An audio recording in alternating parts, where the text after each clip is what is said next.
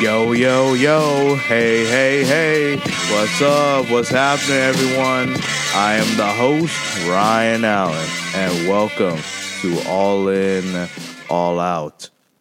I hope that every one of you who's listening right now is having a great day and great start to the week, whether it's the morning time, the afternoon time, the evening time, or the nighttime, or even the midnight time, whatever time it may be. I thank all of you for joining this latest episode of All In, All Out. And if you're new to the show, welcome. And thank you for taking the time out to listen to this episode of All In, All Out. All right, let's get the show popping.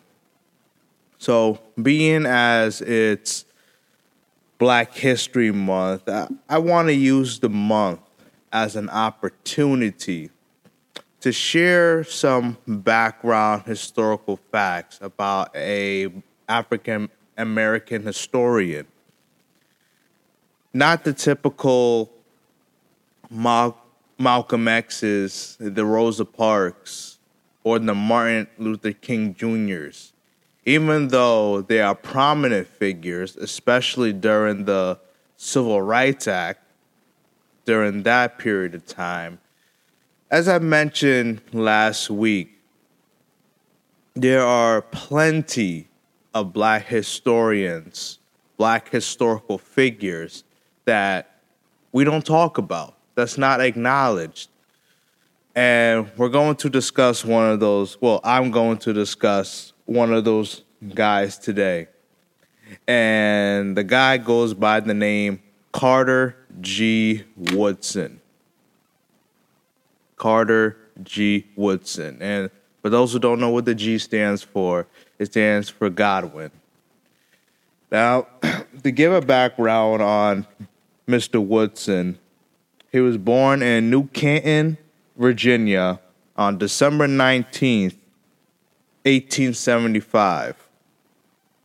He was a historian, an author, a journalist, and the founder of the Association for the Study of African American Life and History. And he's most predominantly known for starting what was called Negro History Week in 1926. See, many people don't know that before Black History Month started, it was called Negro History Week. But I'll get to that in the end. So, in his early years, Mr. Woodson, he overcame obstacles, as did many African Americans during that period of time. That period of time is the late 1800s, because slavery was still prominent during that time. He was born to illiterate parents who were slaves, as you could imagine.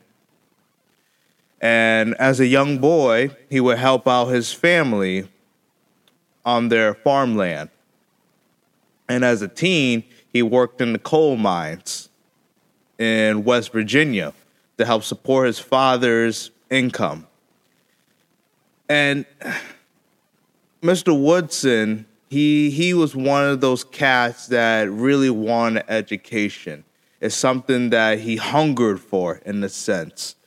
And he was mostly self-taught to the point where he mastered the basic common school subjects by the age of 17. The math, the English, the science, and the history, what he was aware of.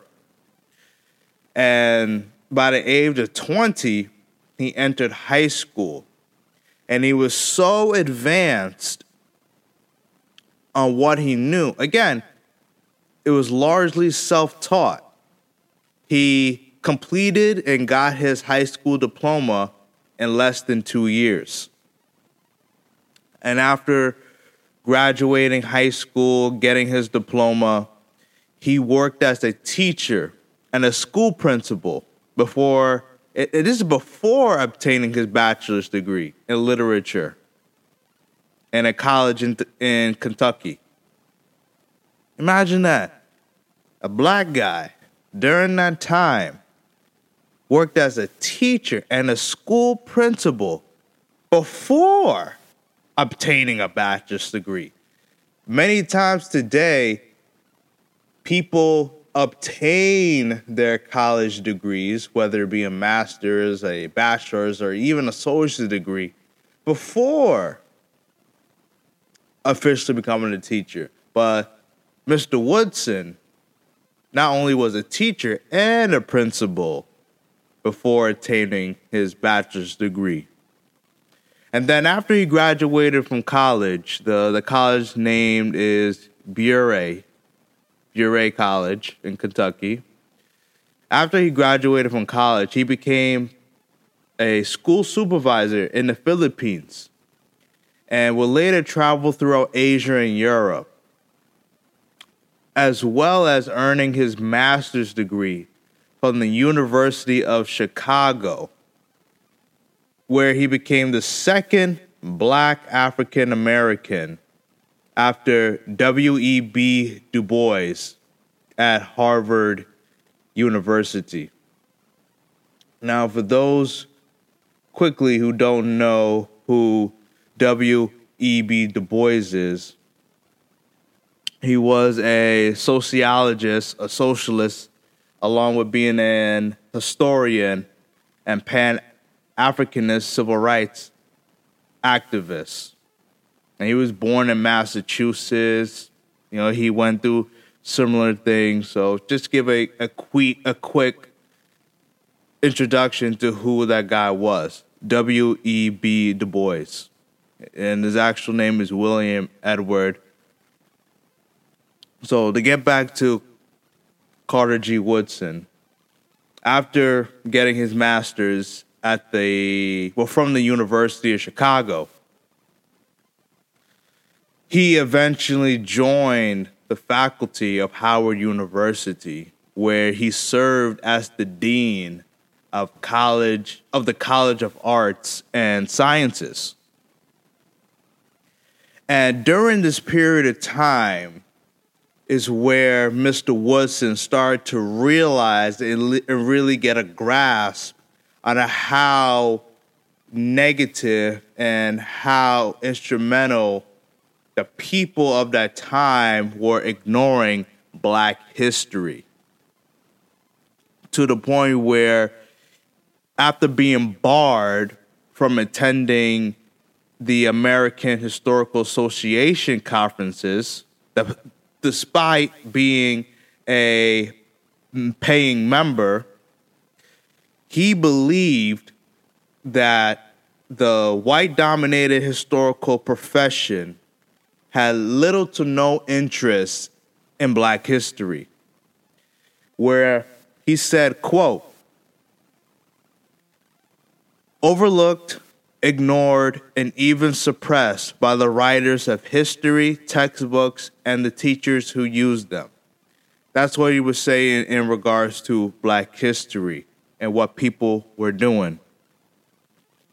And Woodson also realized that he himself would have to create, because no one else was doing it, that he himself would have to create a separate institutional structure that would showcase black history. And with the funding from several philanthropic foundations, Woodson, the Association for the Study of Negro Life and History in 1915 Chicago, where they described their mission as the scientific study of the neglected aspects of Negro life and history.